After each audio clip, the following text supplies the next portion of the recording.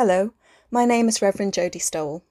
Over the lockdown period, I was in one of the few million households who were required to shield, because I live with someone who is clinically extremely vulnerable.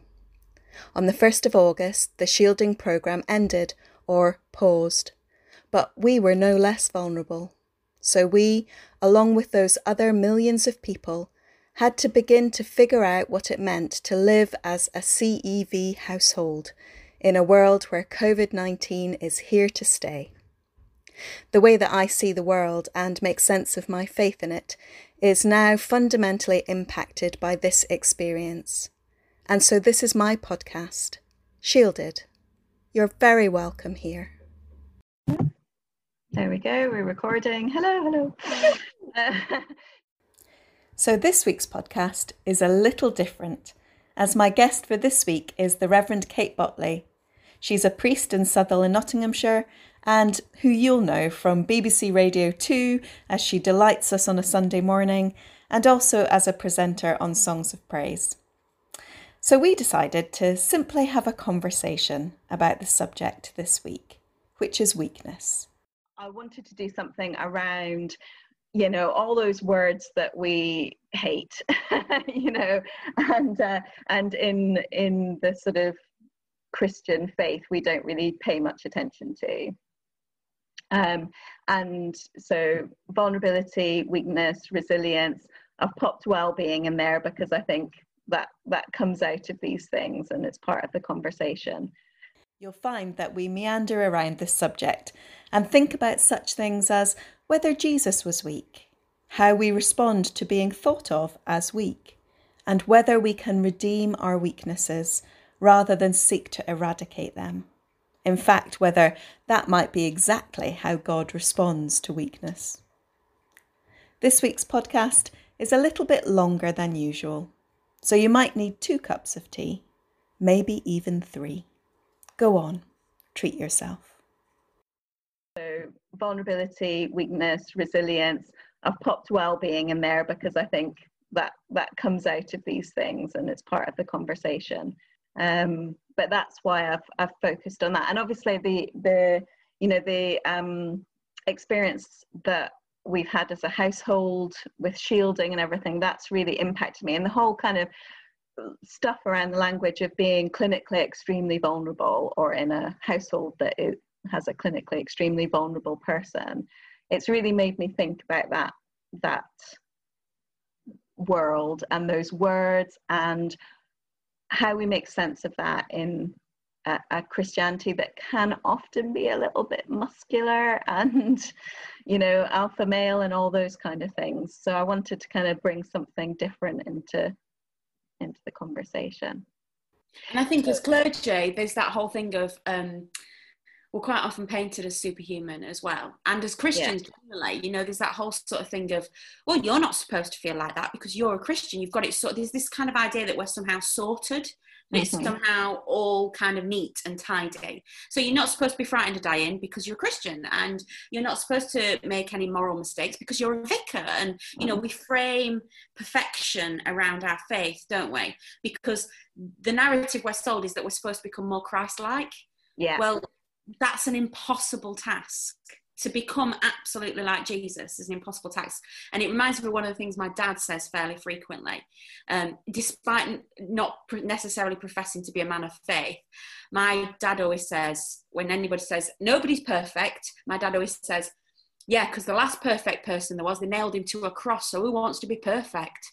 And it's this idea that we are trying to emulate Jesus, we're trying to be more Christ-like in our lives, but we're actually holding ourselves up against a completely unobtainable target. I guess I'm not sure that, it is unobtainable, and obviously Jesus was sinless, but actually there's some unhelpful symbolisms around who we imagine Jesus to be as well. Absolutely. So when people talk about, Jesus, what would Jesus do? Well, always remind yourself when anybody asks that question that turning over the tables and beating people with whips is always an option, because he went for that one as well, and falling asleep in a boat and, getting completely exasperated. So what that tells me is that if Jesus was sinless, if Jesus was this image of perfection that we aspire to, then part of what we aspire to is also to have righteous anger, is also to sometimes be completely human. And that perhaps that's not failure, perhaps that's just authenticity. And that's a different thing. Yeah, and the frailty and fragility of being human is present in Jesus as well. And I think we often, you know, we want this kind of Superman sort of idea around Jesus, rather than recognizing that he was frail and fragile in his humanity. And when we do that, we discover a greater empathy for those characters in the story that do have those failings, you know. And of course, there's the wonderful stories of imperfection all the way through Scripture, of those big leaders of faith that completely messed it up and were utter failures. You know, you've got people that just did not measure up, but yet God used them time and time and time again. And, you know, it gives me real sympathy for people like Judas. You know, it's like, well, yeah, actually, we'd all like to be Mary at the foot of the cross, but actually, we're all a bit more Judas, aren't we, really? Let's face it. Or we're even, you know, we sometimes, I know that I do, you know, quite like to imagine myself that I'm a bit of a Peter, because I think, you know, Peter at least comes across as kind of passionate and, you know, really, he's strong in that way, isn't he? But it's actually quite difficult to think of ourselves as being weak in any way. And so I kind of think just what you were saying, that it gives us sympathy for those other characters in the Bible which we find difficult to identify with, but actually what we're trying to find is empathy for ourselves in those places where we're difficult and weak and all those things fragile. And I guess the takeaway from that is what underpins all Scripture, which is that we're loved, you know, that we're loved in all of it, and that actually it's not just the good bits, inverted commas, that God's really interested in. It's actually the whole package of us. And that, you know, that I often think about this, because when I was a little girl, I was always told oh, she's a dreadful show off, our Katie. Oh, Katie, you are a show off. Stop showing off. And I was told when I was going forward for ordination training that there were certain things I wouldn't be able to do once I was ordained. Oh, you won't be able to do that once you're ordained. Oh, you're going to have to pull that back. Oh, you're going to have to turn that down. And this idea that all those things in me that other people thought were weaknesses, were failings, I was going to have to somehow polish and perfect and play down. And actually what happened was, the minute I stepped into my vocation, which happened to be ordination for me, all those things became the very things that it appeared I was ordained for. Yeah. So all the showing off, all the attention seeking, all that sort of stuff, it was something like, oh, no. God suddenly went, oh, no. That's what I want.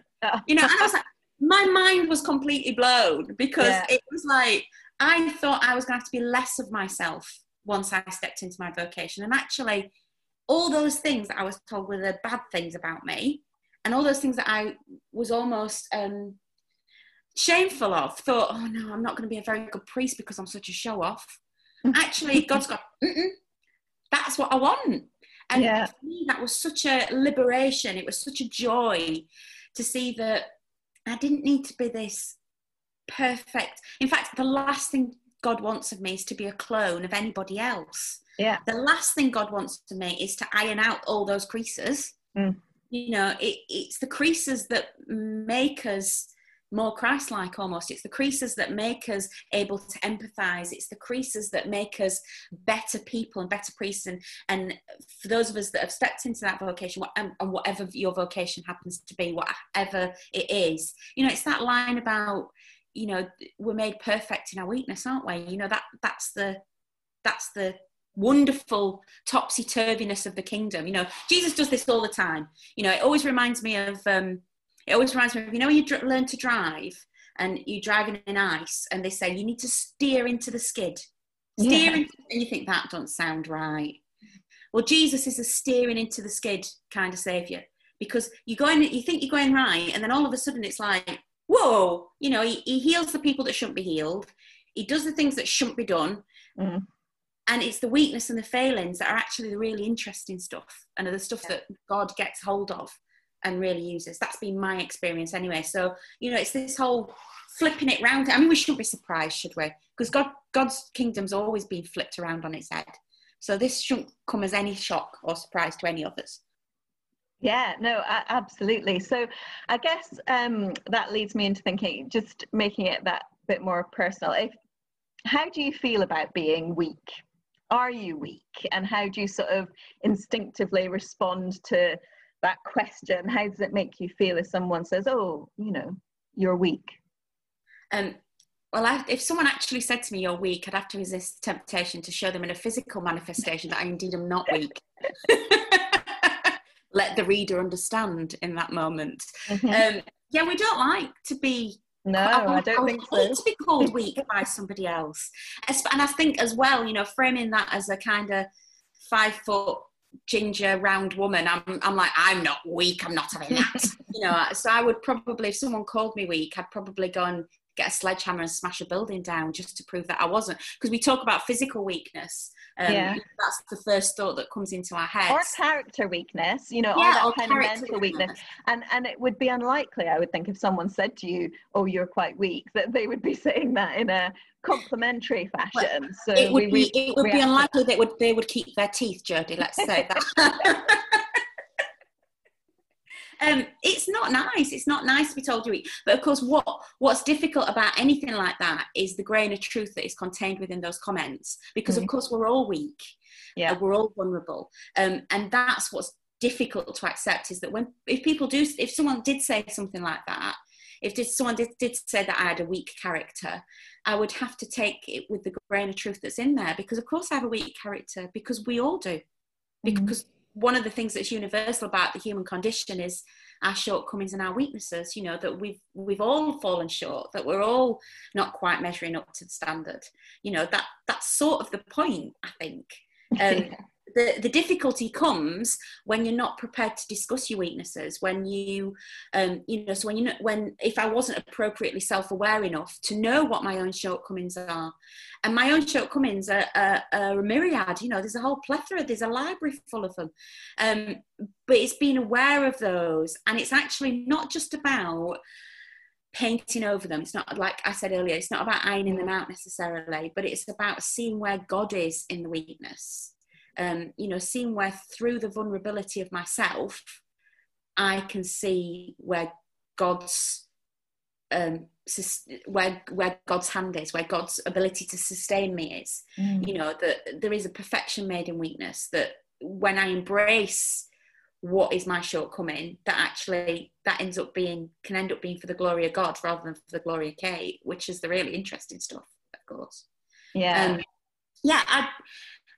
I would hope that if someone told me I was weak, that they were doing it from a place of love, but they wanted me to, you know, improve, I guess would be the word.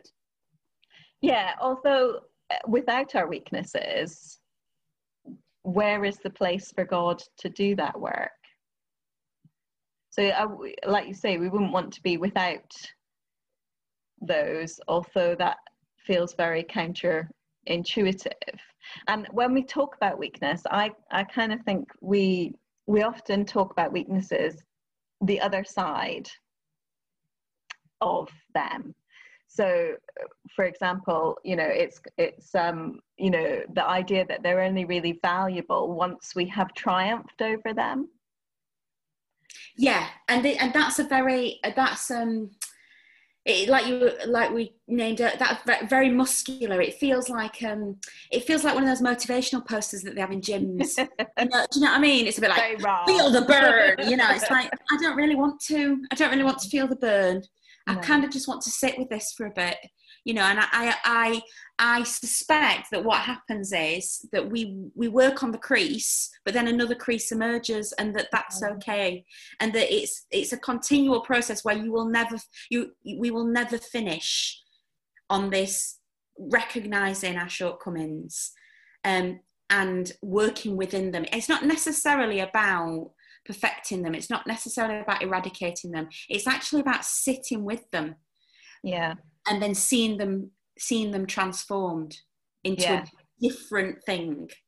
And that might be that you overcome the weakness, or it might be that another weakness pops up somewhere else, or it might be a sort of beatification of the weakness, a saintliness of the weakness, that we turn it into something that's glittery and gorgeous, but is still deeply false. I mean, it's that, you know, that Japanese bowl fixing thing. I can't remember. Is it like Kutsagi or something? I don't know. Anyway, yeah. And that Japanese bowl thing that they do, we've all seen it, you know, with the crack where they don't throw the bowl away, but they repair it with gold, and it becomes even more beautiful. It really, I mean, it's cheesy, but that's better than the motivational gym poster for me that says, you know, feel the burn and be a better version of yourself tomorrow than you are today, and all that sort of stuff, which just feels a bit exhausted. I just feel a bit tired by the thought of that, don't you? Absolutely. I also heard that, you know, in Mother of Pearl, so this is another cheesy symbol. I love it. They're cliches for a reason. It's because they work. I think it was in Mother of Pearl, or in like snail shells, that the crack functions in such a way through the particular material of that shell that the crack actually begins to make the hole stronger. That's cool, isn't it? I mean, and the other one is, you know, the grit of sand is the pearl, isn't it? You know, it's all that sort of stuff. But I think there's also something about not by our own strength kind of thing, you know. So we've got this thing that we're weak in, so somehow we will, you know, force ourselves out of being weak in that way.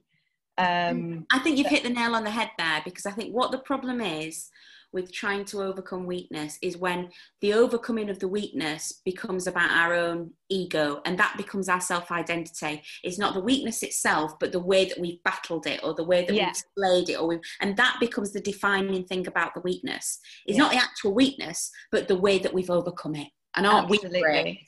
Actually, that's when this becomes a problem. That's when the weakness becomes a problem, is when the ego to overcome it becomes the defining narrative of the experience. I think you've hit the nail on the head there. It's when the ego starts getting involved. No, I genuinely don't think God minds us being a mess up sometimes. No. I don't think it really matters. No. And I think that it's not something to be feared. And if there is a weakness to be worked on, then go for it. But you're still loved anyway, even if it don't work out. Yeah. But there's also maybe something in that, you know, whatever our weakness is, I guess I love that you're smiling as you're working out. I can see you thinking, because we've not got pictures on this, so I can see you though while you're thinking. And I love how we're both doing this kind of like, I'm really trying to... let me think this through. Well, I guess I was thinking about my experience with having kind of generalized anxiety. So I've had that, you know, for probably all my life, but, you know, in my 20s, it became a significant thing that I was engaging with. And, you know, and I still have that. And it's very tempting to talk about it in a way where it's kind of like, I'm really strong because I overcome this thing that, you know, could potentially prevent me from doing different things in my life, you know, going out and, you know, heading into an uncertain situation or something unknown. I could be stopped because of this kind of anxiety. But I want to kind of hold back from doing that and intentionally kind of sit with the fact that actually this is something about the way that I'm made. And I think that's quite difficult for us to see kind of a givenness, you know, a God-givenness in some of these things which people might interpret as weaknesses or weak in some way. But actually the way that I view the world, the way that my body and my mind responds to the world and to other people, which often has an anxious response, I think allows me to see something of God which I couldn't see if I was a different way, if I was a different person, if I didn't have those kind of little spikes of anxiety that come in to shape a situation or shape how I'm responding to it. Because you can't live a life without anxiety. We have this idea that we categorize things as good and bad, and actually they're not good and bad, they're just things, and the other stuff around them might be defining as good or bad, but the thing itself is just, so you cannot live a life without anxiety. Anxiety No. is a thing that we all need. We need to be worried about some stuff because there's some stuff worth being worried about. Just like, you know, being frightened. It's a healthy response to some things. We should be frightened. You know, if we didn't have fear, when that great big bear with big shiny teeth comes to bite us, we won't be scared of it. And we need to be scared of big scary bears, don't we? You know, this has been a thing that's happened to me. And I'm going to bring in cold water swimming because, you know, a defining moment of my life. One of the things I've learned in my cold water swimming journey, so I swim outside most days, all the way through the year. Coldest swims are in the minuses, -2s, -3s, just in my swimming costume. And the change in thinking with me has been that we're taught that cold is bad. We're taught that whatever you do, avoid getting cold. So keep your house warm, keep your body warm, because if you get cold, that is a bad thing. It's no worse than being hot, actually, for your body. If you get too hot, that's a really bad thing. But somehow we haven't framed heat in that quite same way, because Western, you know, Northern Hemisphere, we're like, cold is bad, cold is bad, cold is bad. Actually, cold's just cold. It's neither bad nor good. And so people go, isn't it, when you get into cold water and they see all these pictures, you're getting in ice and all sorts of things, go, isn't it cold? And you go, yeah. Don't you feel the cold? Well, yeah, of course I do. But it's supposed to be cold. This is how it's supposed to feel. You know, it's not the cold that's wrong. It's my perception of it that's not quite framed right. And of course you need to be careful. And of course it can go too far. But actually, you just get in, and it was my swim teacher that changed my mind. They just went, I went, oh, it's cold. And he went, yep, just feel it. Just sit with it. And I got in and just stood there and went, this is really cold. It's neither good nor bad. It just is what it is. And it strikes me that when we're talking about anxiety, when we're talking about stress, when we're talking about worry, when we're talking about all those sorts of things, that actually, of course, this is a sweeping generalization, and there are times when those things are overwhelming and do need to be dealt with. But actually, sometimes just sitting with it and going, yes, I am anxious. Rather than going, I'm anxious, I need to not be anxious, I can't be anxious anymore, I must stop being anxious. Stop fighting that and just allow it to just be what it is. Then actually, that's where the kingdom of God breaks in. That's where the chink of holiness is. And going, this is actually a thing, it's just a thing. Really, but also that, you know, I'm assuming that when you're in that kind of cold water and when you're experiencing what it is you're experiencing because it's cold, because it's the way it is, that you wouldn't be able to experience that unless you were in the cold water.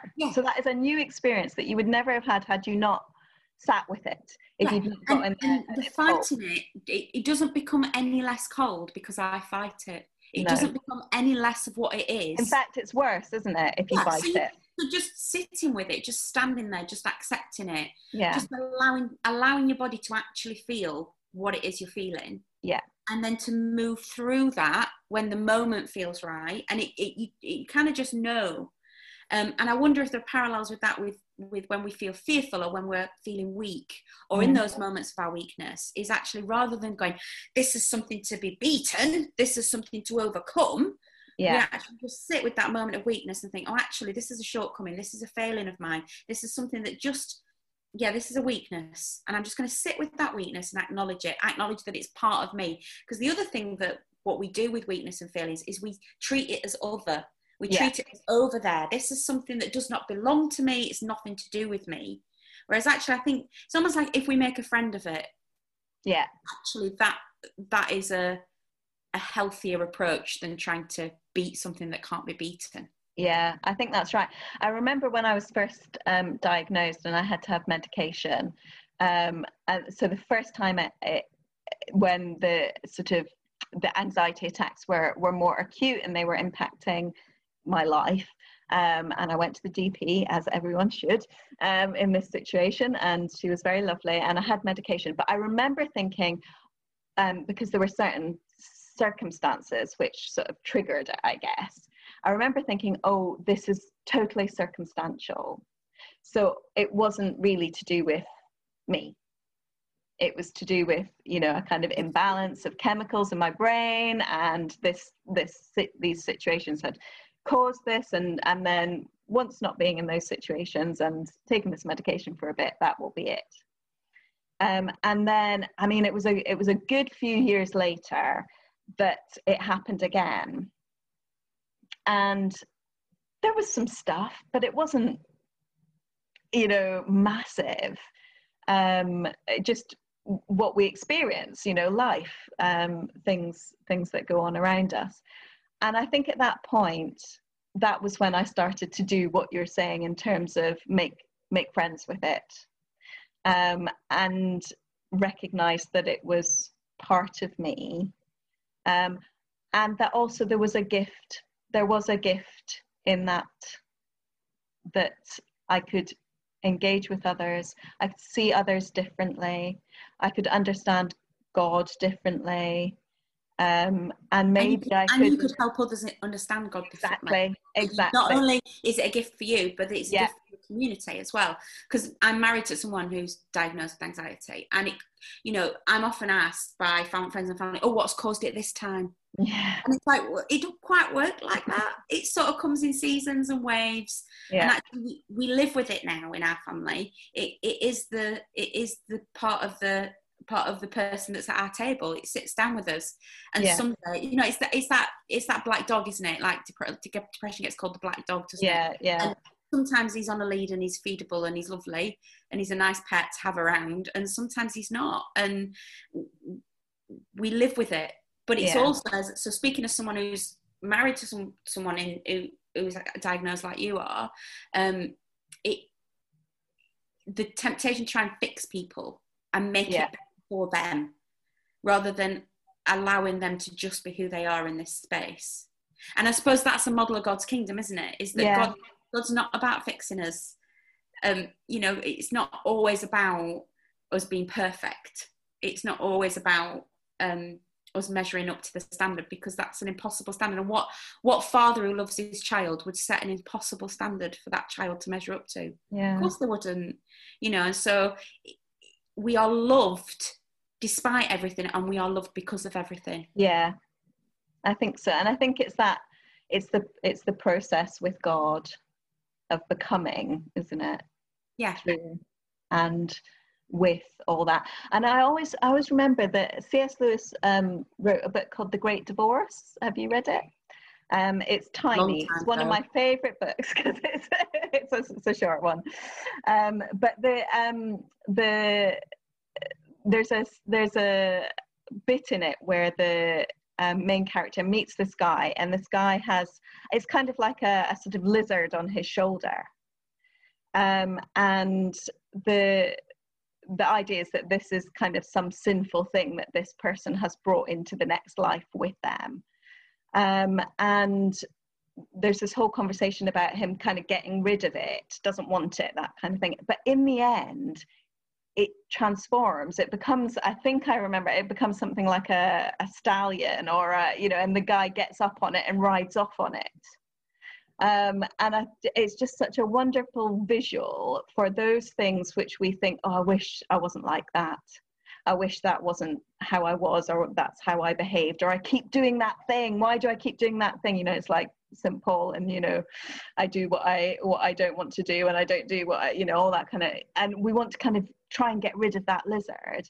And actually, if we just allow it and allow God, then it can be transformed into this amazing thing that is redeemed, I guess. These things are part of what our redeemedness may be like. And the takeaway from all this is that we're loved despite everything, which is what it always seems to come down to for me. Is I'm just amazed that we are loved, every little bit of us, that it is in our imperfections that God's glory shines through. And what a relief, because it'd be right hard work otherwise, wouldn't it? Well, we would just be constantly in a little sort of ball of wound upness, I think. I imagine us as kind of, these weightlifters in gyms that are constantly with those knots of muscles. I'm just like, I haven't got the energy to be that kind of person, I don't think.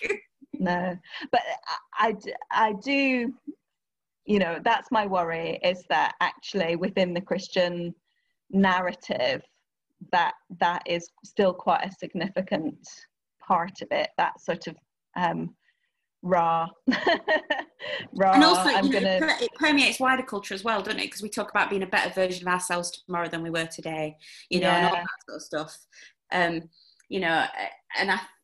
almost like the before and after pictures of our spirituality. I think it's a really dangerous game to play. It is.